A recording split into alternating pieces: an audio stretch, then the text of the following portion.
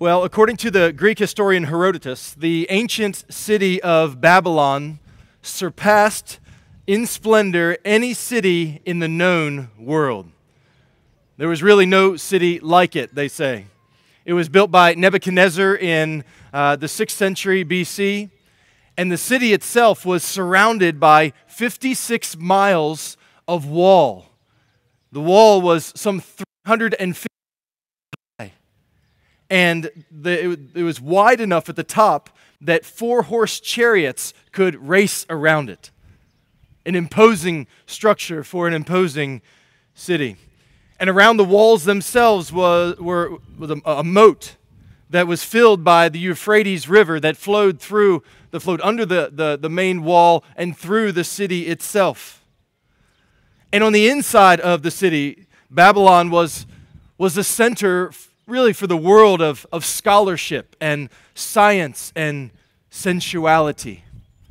Its treasuries were filled with gold and jewels that it had looted from cities across the world. Its population was served by slaves who had been kidnapped during their conquests. And when people looked at the city of Babylon, they thought that it was impenetrable, that it was indestructible. Until October of the year 539 BC, when Cyrus, the Persian king, devised a brilliant plan. It actually wasn't him, it was one of his soldiers who came up with a plan of how to conquer this city. What they decided to do was they diverted the river Euphrates. They built a canal just above it, and it lowered the water level that allowed the troops to go in knee-deep water into the city. And they chose to do it on a night. This invasion occurred on a night of a great festival in the city. So everyone in the city was distracted with their drinking and their dancing and their partying and their celebrating. And they had no idea that right at that very moment, their downfall was coming as the invasion occurred. And in a single night, the greatest city ever known on the planet at that time fell. And its downfall was surprising, and it was swift, and it was complete. As we come to the book of Revelation, chapter 18 this morning, we are going to find a very similar picture. You have to even wonder if in the back of John's mind, under the inspiration of the Holy Spirit, was this very collapse of the city of Babylon as he talks about the collapse of the world system known as Babylon. In Revelation chapter 17 through 19, we're in the 5th cycle here of these repeating visions of seeing the end of the world and how Jesus, the King of Kings and Lord of Lords, is going to come back and bring justice on the world and to deliver his people unto the land where there'll be no more crying or tears or pain. And we have come here in chapter 18 where we are going to see Babylon, not the city, but the system, the world system, and all of its treasures and pleasures and oppression of God and resistance to God. And we're going to see that just as that great city fell, so will the system of this world that has ensnared so many fall. Follow along with me, Revelation chapter 18. After this, I saw another angel coming down from heaven, having great authority, and the earth was made bright with his glory. And he called out with a mighty voice, "Fallen, fallen is Babylon the Great. She has become a dwelling place for demons, a haunt for every unclean spirit, a haunt for every unclean bird, a haunt for every unclean and detestable beast. For all nations have drunk the wine of the passion of her sexual immorality, and the kings of the earth have committed immorality with her, and the merchants of the earth have grown rich from the power of her luxurious living." Then I heard another voice from heaven saying, "Come out from her, my people, lest you take part in her sins, lest you share in her plagues. For her sins are heaped high as heaven, and God has remembered her iniquities. Verse 6, pay her back as she herself has paid back others. Repay her double for her deeds. Mix a double portion for her in the cup she mixed. As she glorified herself and lived in luxury, so give her a like measure of torment and mourning, since in her heart she says, I am no widow, and mourning I shall never see. For this reason her plagues will come in a single day: death, and mourning, and famine, and she will be burned up with fire. For mighty is the Lord God who has judged her, and the kings of the earth who committed sexual immorality and lived in luxury with her will weep and wail over her when they see the smoke of her burning. They will stand far off in fear of her torment and say, alas, alas, you great city, you mighty city Babylon, for in a single hour your judgment has come. And the merchants of the earth weep and mourn. They mourn for her, since no one buys their cargo anymore.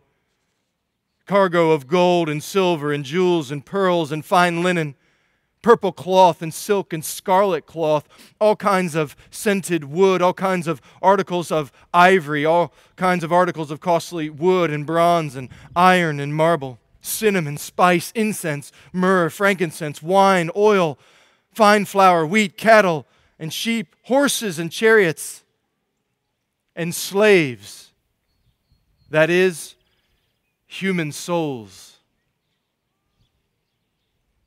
The fruit for which your soul longed has gone from you, and all your delicacies and your splendors are lost to you, never to be found again. The merchants of these wares who gained wealth from her will stand far off in fear of her torment, weeping and mourning aloud, alas, alas, for the great city that was clothed in fine linen, in purple and scarlet, adorned with gold, with jewels, and with pearls, for in a single hour all this wealth has been laid waste. And all shipmasters and seafaring men, sailors, and all whose trade is on the sea stood far off and cried out as they saw the smoke of her burning. Oh, what city was like the great city! And they threw dust on their heads as they wept and mourned, crying aloud, alas, alas, for the great city, where all who had ships at sea grew rich by her wealth. For in a single hour she has been laid waste. Verse 20. Rejoice over her, O heaven, and you saints and apostles and prophets, for God has given judgment for you against her. Then a mighty angel took up a stone like a great millstone and threw it into the sea, saying, so will Babylon the Great be thrown down with violence and will be found no more. And the sound of harpists and musicians, of flute players and trumpets will be heard in you no more. And a craftsman of any craft will be found in you no more. And the sound of the mill will be heard in you no more.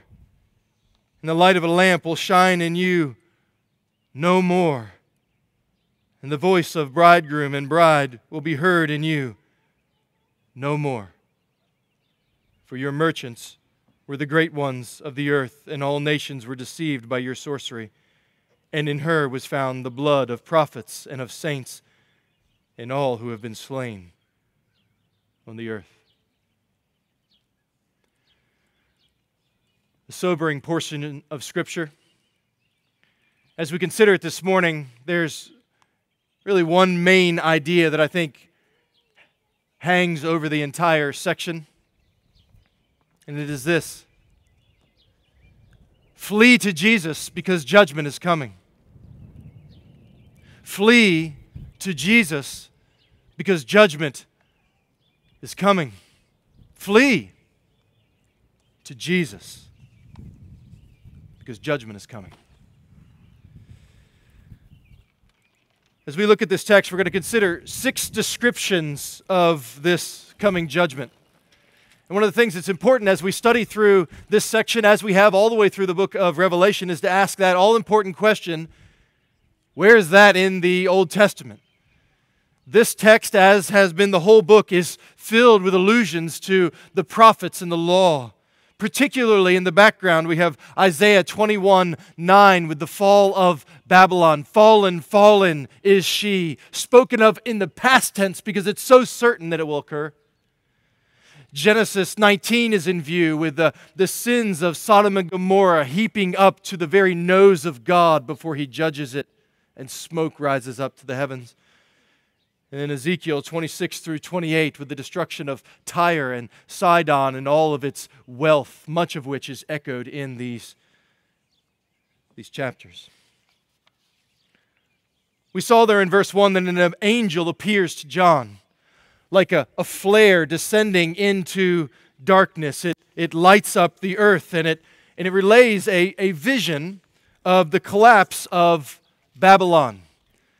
Now again, Babylon here, there was a city of Babylon, and there was a civilization of Babylon, as we talked about last time. We were in chapter 17, but this morning we're speaking here of Babylon, the sinful, anti-God world system.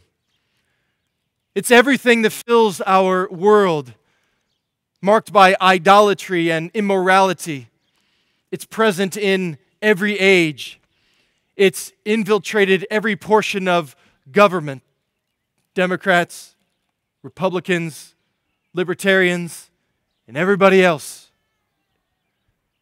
It's infiltrated commerce and culture, entertainment, and its form changes throughout history as world powers rise and fall and trends come and go, but in its essence, it is always anti-God.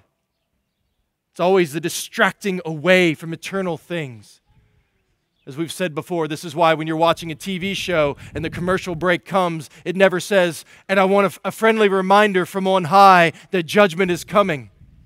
You never hear that because everything is designed to sow you to what is fleeting.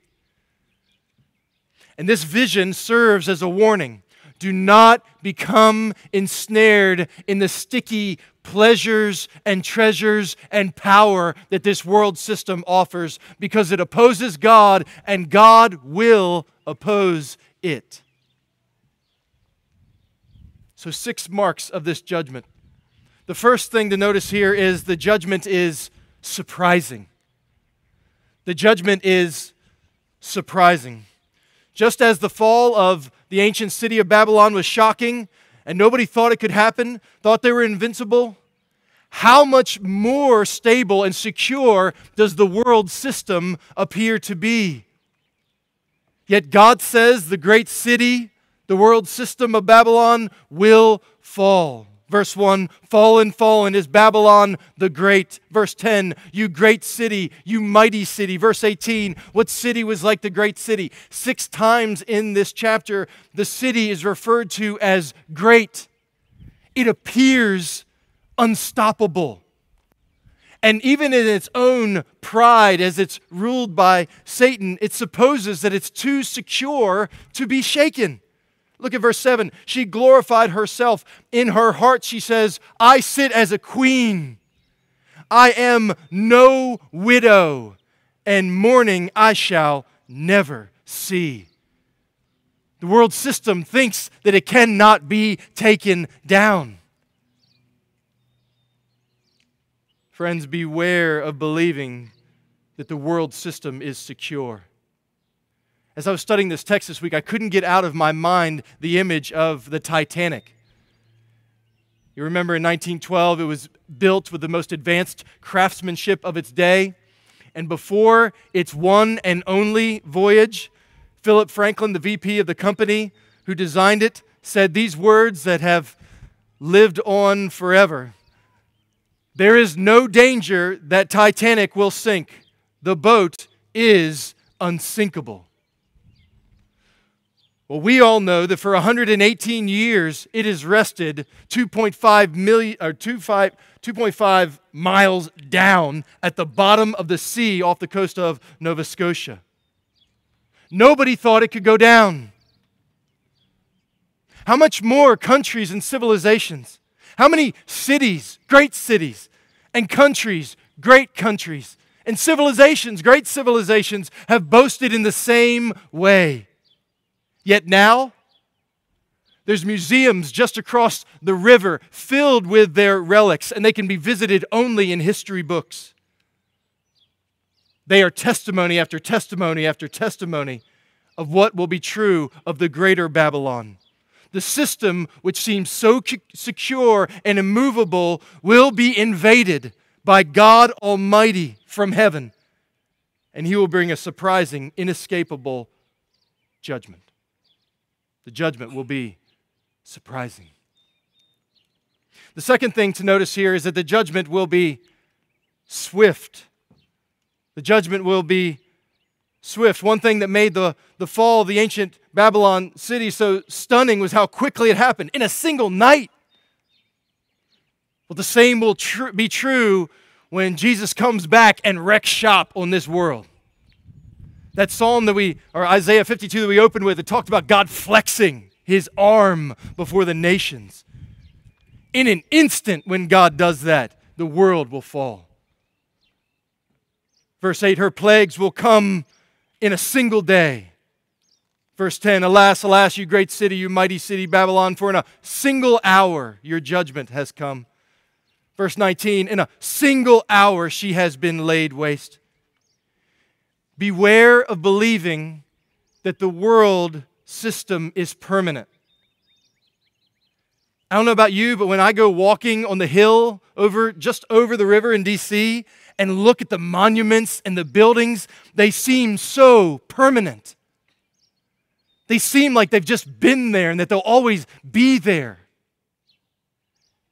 But the Scriptures want us to know that our civilization and every civilization is as secure as bubbles floating through a field of briars. Beautiful for a moment, but in an instant, gone. Our lives are this way. I mean, think about it. How frail.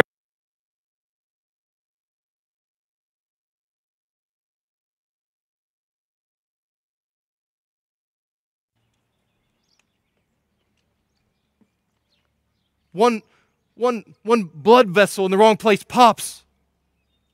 One moment of undistracted driving. Our lives. I mean, even look at what's happened the past couple days. In a single moment, our whole country seems to be rattled. When Jesus returns, the sinful alliance of humanity will crumble. Later on, when we get to Revelation chapter 20 and verse 9, you're going to see the greatest army that's ever assembled against God.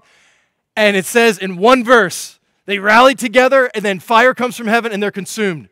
The greatest rallying against God that's ever occurred, and it'll last a half a verse.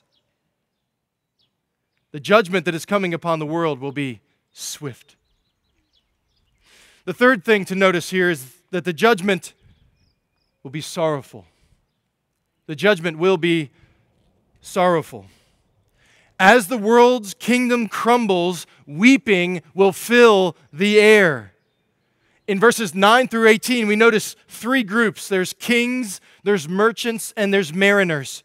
And they're all weeping. And they're weeping because the world that they love and all the pleasures and treasures it gives them are being taken away. They can't have their sin anymore. And it breaks their heart. Verse 9, the kings of the earth who committed sexual immorality and lived in luxury with her will weep and wail over her when they see the smoke of her burning. Verse 11, merchants of the earth weep and mourn for her since no one buys their cargo anymore. Verse 17, all shipmasters and seafaring men, sailors, and all whose trade is on the sea stood far off and cried out as they saw the smoke of her burning. What city was like the great city? And they threw dust on their heads, and they wept and they mourned, crying out, alas, alas, for the great city, where all who had ships and grew rich by her wealth. As judgment falls down, crying rises up. But why the world weeps is so important to see here, because it reveals what they truly love. They're not weeping humbly because they've seen that their sin has offended the God who made them and who sustained them all of their lives. They're not weeping because they realize that they've misused all of His so many blessings for as long as they lived. They're not weeping because they used and abused and manipulated one another to pad their pockets. Rather, the world weeps because it can't enjoy their sin any longer. We can't get rich any longer. I mean, even think about what has been revealed in our hearts with the way that America has shut down through COVID. Regardless of what you think about shutdowns, I think what's being exposed in us is where we run to for refuge. To shows and to grumbling and complaining because we don't have our comforts. We love our comforts and we love our entertainment and we love economic flourishing and all of these things. And again, there's a place to enjoy the good things of the world, but I think what's revealed in us in these days is how much we love it. They're weeping because nobody buys their cargo anymore. All of these things that are listed there in verses 12 through 14, all of the gold and the silver and the bronze and the iron and the cinnamon and the frankincense and the wine and all of this, and sheep and horses and chariots and slaves. Come back to that in a moment, but notice verse 14, the fruit for which your soul longed has gone out from you, and all your delicacies and your splendors are lost to you, never to be found again. The world is here brokenhearted because what they delighted in is destroyed. Notice here the affections. Do you see them? Their soul longed for it.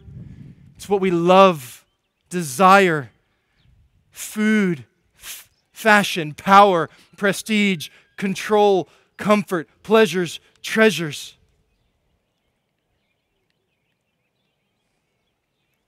Do not be deceived by what seems so good in the moment. The pleasures of sin only last for a season, but they end in sorrow. They aren't lasting pleasures. They're fleeting ones. I mean, think about sin. It in the moment, it satisfies, but then what do you need? You need one more. How much satisfies us? One more dollar? Just one more dollar. Just one more dollar. Just one more click on the internet. Just one more thrill. Just one more. The next relationship will do it. Just one more show and then I'll be able to relax. Just one more glass of wine. Just one more step up the career ladder. And again, you've got to understand what sin does. It takes the many, many good things that God has given for us to enjoy and to respond to Him in thankfulness, and we make it all about us, void of Him. We want the blessings without the blesser. That's called idolatry. They love their idolatry.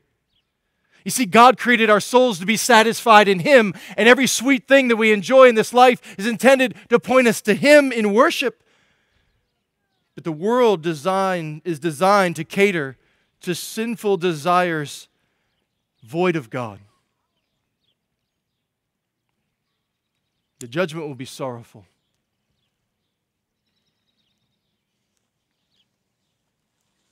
Number 4, the judgment will be correct. The judgment will be correct. It will be right. It will be true. It will be just. On the day when Christ returns and renders judgment, one thing will be crystal clear for all to see. The judgment given is the judgment deserved. The judgment that will be given will be the judgment that is deserved. Look again, verse 5. Her sins are heaped as high as heaven, and God has remembered her iniquities.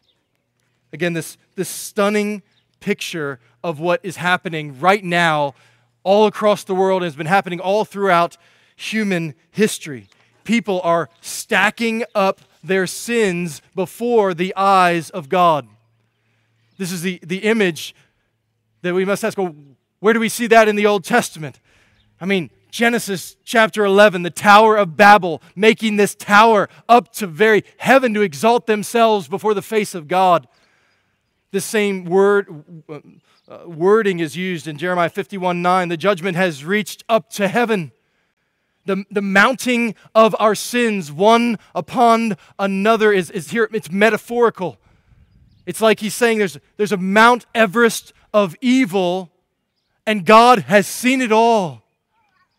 He's seen all of our immoralities. He's heard all of our blasphemies.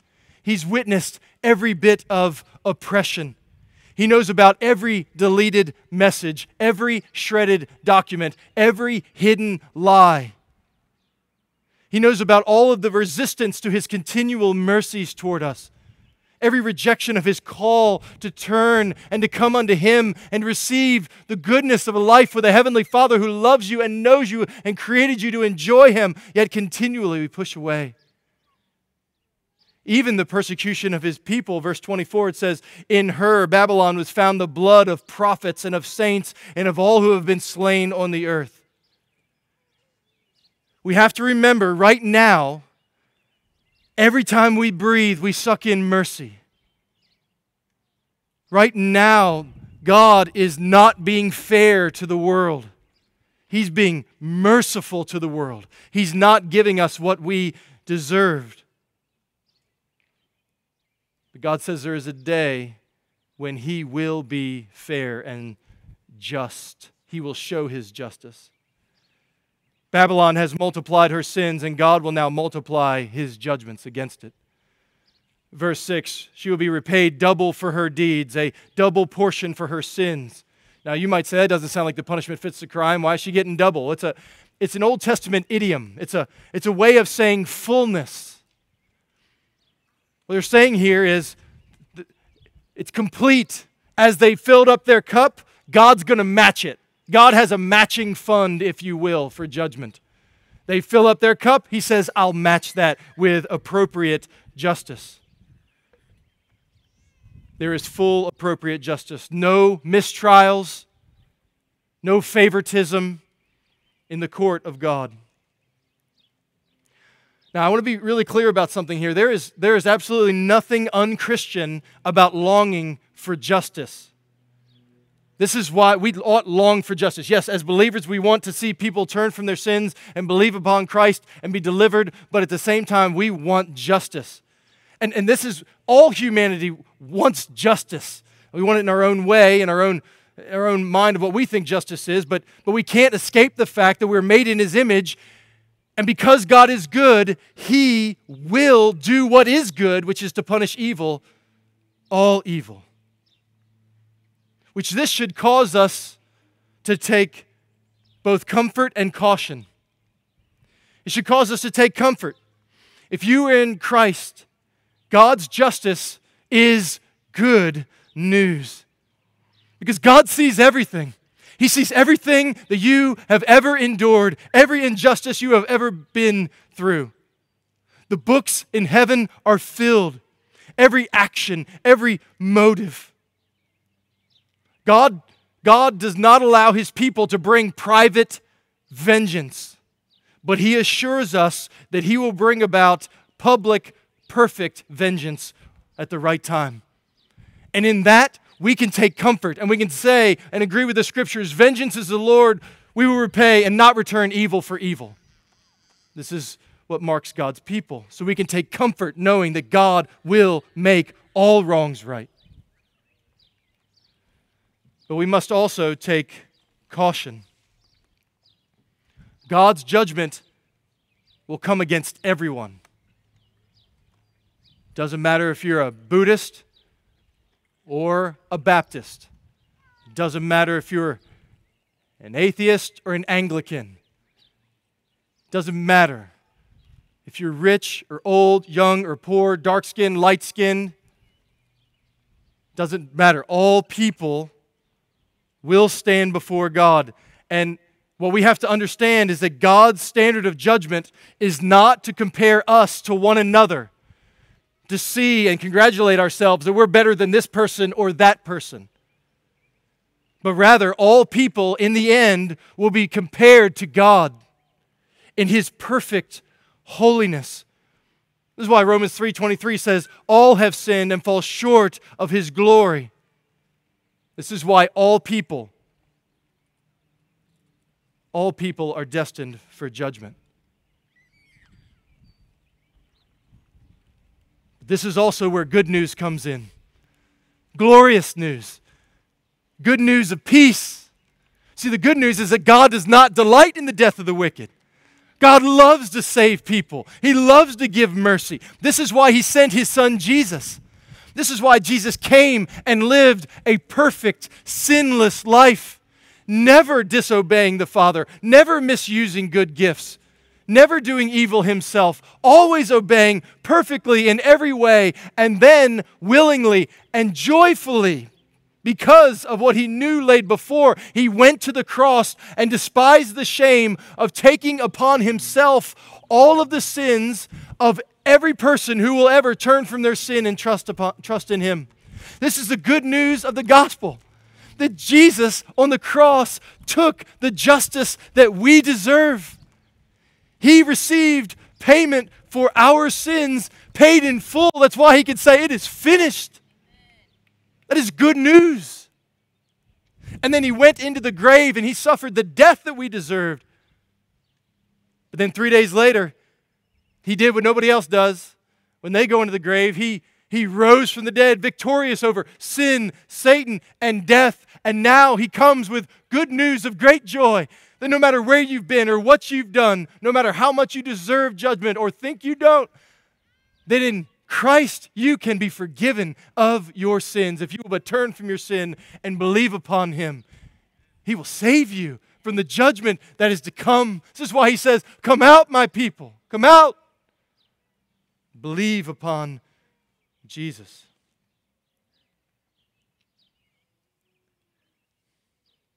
I wasn't quite sure where to say it, but I thought this might be a good place.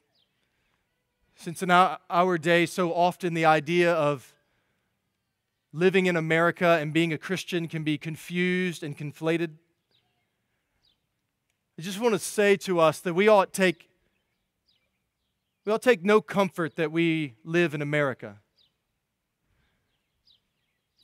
America, I just want to be clear, is not a Christian nation. It's part of Babylon. Just like every other nation that has ever existed. Doesn't mean that we haven't known great blessing from God in many ways. Doesn't mean that we haven't had great freedom for the gospel here, and that is a stewardship. The United States of America is a country that, just like every other country, loves luxury and power and pleasure and wealth and trading of goods. Even our history is stained with trading not just goods, but verse 13, slaves. That is, human souls. In a day and age where it is so clear about the continual disparity about honoring people in God's image, we must not take comfort that we live in this land. Just because we have had great freedoms for the gospel does not mean that in any way, shape, or form we will be exempt from judgment.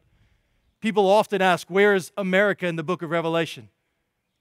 She is here in Babylon, just like every other nation, being judged for her sins.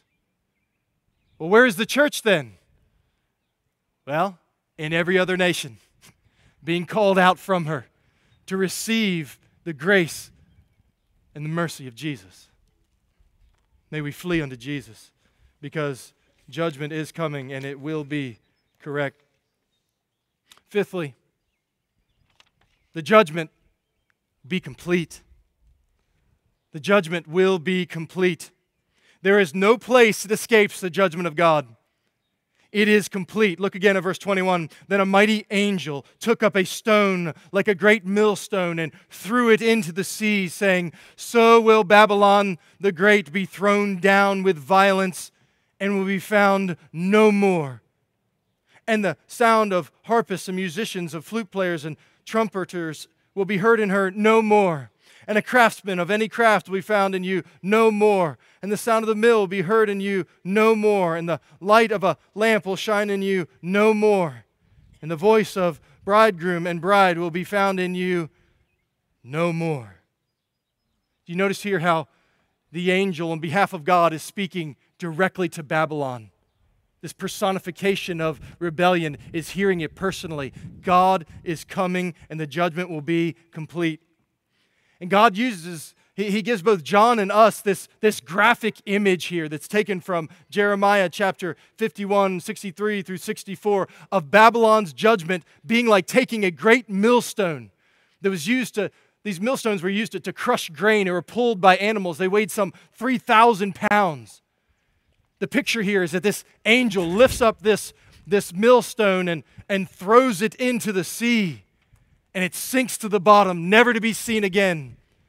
Much like that Titanic image. Sunken, silenced, gone forever. All the joys that once filled the eyes and the ears and the hearts of people are no more. And again, many of these things that are listed right here are not sinful in and of themselves. The problem is that they've been enjoyed atheistically. They've been enjoyed as if there's no God who gave it all. As if there's not a God who makes music. As if there's not a God who designed marriage to be a reflection of the gospel. As if there's not a God who gives work as a good gift. Who gives resources to be used rightly. 6 times, no more, no more, no more, no more, no more, no more. The judgment is complete. And is final. Sounds of music, silenced. Creative ingenuity is extinguished. The stock market hits zero. The hope of all light is snuffed out. Laughter and celebration of weddings ceased. These are all images, again, from the Old Testament, drawn from Jeremiah 25 and Ezekiel 26, describing the finality of the judgment that is to come. Even here, there's another image in the Scripture of a millstone being thrown into the water that brings great encouragement. You see, the gospel tells us that God does the exact opposite with our sins. In this picture, sinful Babylon and all who are a part of it are thrown down into the abyss of judgment. Micah chapter 7 verse 19, hear this. It says, God will again have compassion on us. He will tread our iniquities underfoot. You will cast all our sins into the depths of the sea. Sins go into the bottom of the sea of judgment.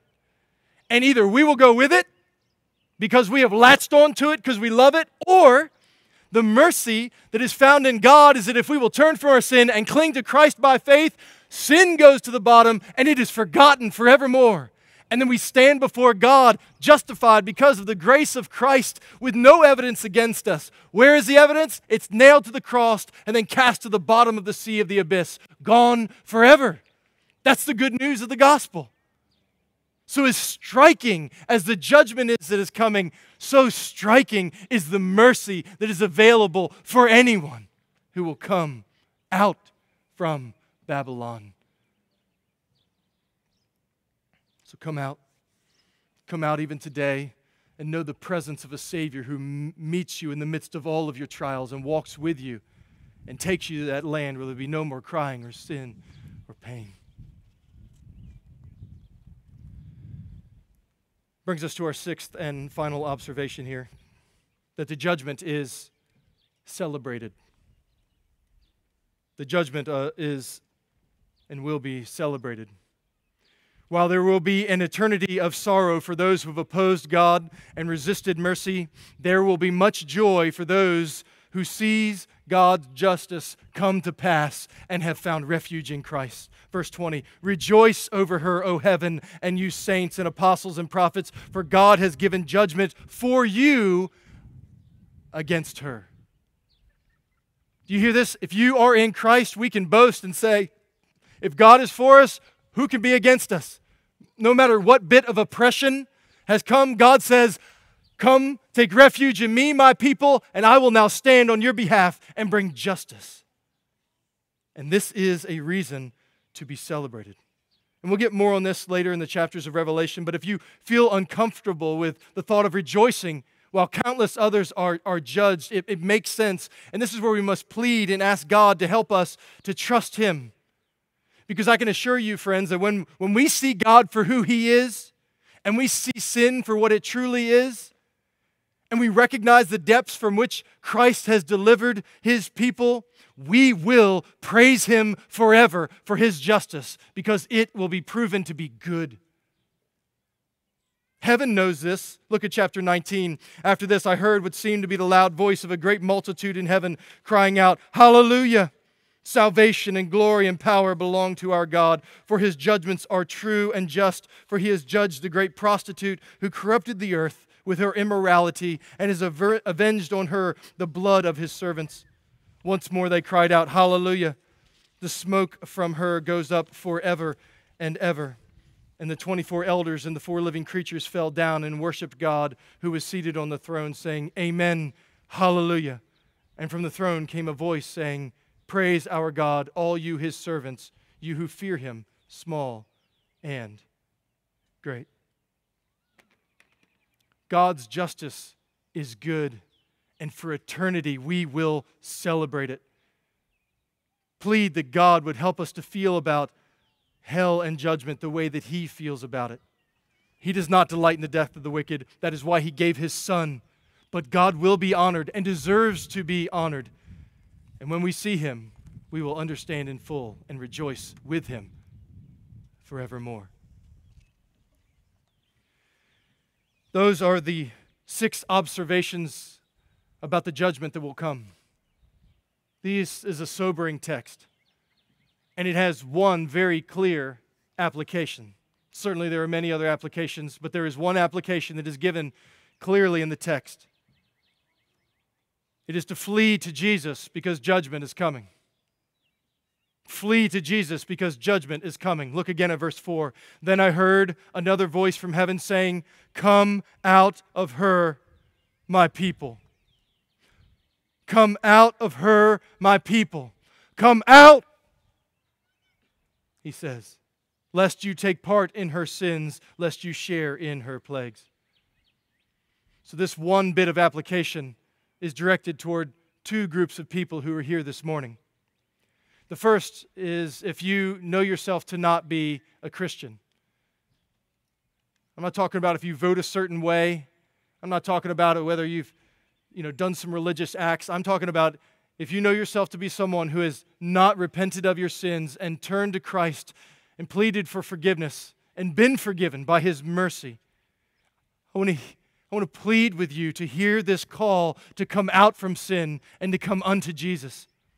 Do not be deceived by the fleeting pleasures and treasures of this world. Do not forsake Jesus to enjoy what the world would give you. Jesus would say this to you: "What does it profit a man to gain the whole world and forfeit his soul?" Your soul is worth more than all of the wealth and the power and the pleasure and the treasure added up from all time. Yet so many will lose their soul by loving the world. If you do not know yourself to be a Christian, I plead with you. If you sense God calling to you, come out, come out. Do not harden your heart against Him. But even right where you are, you can cry out and say, "God, would you forgive me?" You can do that in your heart. Say, "Lord, forgive me for my sins. Thank you that Jesus died for my sins and rose from the dead." If that is true and you believe that, it's evidence that God is working in your life and desires to rescue you. Any of us afterwards would love to talk to you about that more. There's also an application here for the Christian. You've got to remember this letter is written to the 7 churches and to all the churches who are hearing this letter forevermore. The application is the same. Come out from the world. This is not a call to be a separatist who won't speak to people who don't believe what you believe. This is far from it. We are to be in the world as salt and light, Jesus says, but to not be of the world. And one of the great temptations of our age for the church is to try to be as cool and culturally with it as possible so that we can do whatever we can to distance ourselves from whoever those Christians are in our mind. We want to not be those guys who are kind of out of touch with reality or just judgmental or, fire and brimstone kind of guys. We don't want to be irrelevant. It's a great temptation. I want you to know that Satan schemes in ways to try to get us to make peace with the world in whatever sinful world, as it were, in whatever ways we can. Beware, come out from her. Just because we come to Christ doesn't mean we can't be tempted by the sins we used to love. We are, and we will continue to be in many ways until we see His face and sin is no more. We must beware of what the world offers, what is flashy and fashionable and trendy in appearances and popularity. I encourage you today to speak with those you came with or in your community groups later, talking about pleading with one another, pleading with God to show in what ways do I love the world. He calls us to be holy as He is holy, which is not a call away from happiness. It is a call to the truest joy, to know Him who is more precious than silver or gold or anything else that this world could ever offer. This is why discipling one another is so essential. We want to help each other think about what it means to make money but not trust in it, to know how to enjoy relationships in ways that God has designed. That if we have a measure of wealth, that God gives it to us to use for the good of others, to use positions of authority in ways that are good for others. That's what it means to be Christian. We are people who are united to Christ and we seek to make His life known. We want to help each other to do that, which is include fleeing from temptation that abounds.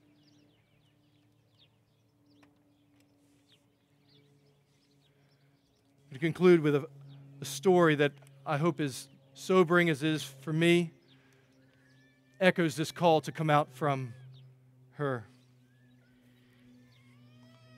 On August 24th, the year 79 AD, right around noon, Mount Vesuvius in Naples in Italy erupted with one of the most catastrophic volcanic eruptions in history.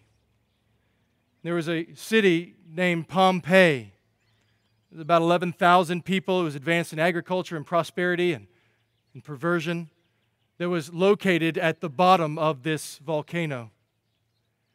And it erupted so quickly that people had a hard time fleeing, and it wasn't discovered until 1738 when it was excavated and found under 13 feet, 10 to 13 feet, depending on the place, of ash. There was this entire city entombed. This city that was known for pleasure and treasure that in an instant was covered. And one of the sobering discoverings that they found there was of a lady. She was found at what appeared to be the end of a dock in the seashore. And in her arms was cradled gold and silver and jewels.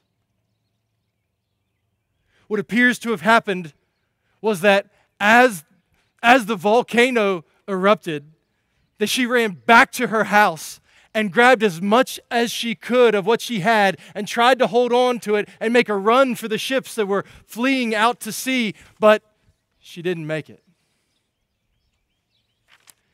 That picture has always stuck with me as a sobering warning to all of us to come out, to not try to cling to what the world offers, to try to dabble in our sin and just see how much we can get before we fall in.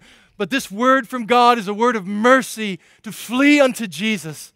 He is better than anything you could ever hold to in this life. He is worth it. Come unto Him, cling to Him, flee to Him. Because indeed, judgment is coming. Let's pray. Father in heaven, we thank You for Your word. God, texts like this are weighty and sobering and wonderful, yet hard for me to preach. Yet, God, we need to hear this, and we thank you that you have given it to us. And I pray for each person who is here today that you would meet them where they are and show them how they are tempted toward and ensnared in the temptations of this world. And might you give grace upon grace in Christ to help them to flee. Oh, Father, would you make us a people who love you more than anything that this world could ever offer. And God, might you help us to turn from our sin and to flee unto Jesus continually until that day when he returns and takes us to a land where there would be no more crying or tears or pain or injustice or sin done by us or done to us. Oh, come soon, Lord Jesus. But until you do, would you help us to trust you? We pray this in the name of Christ. Amen.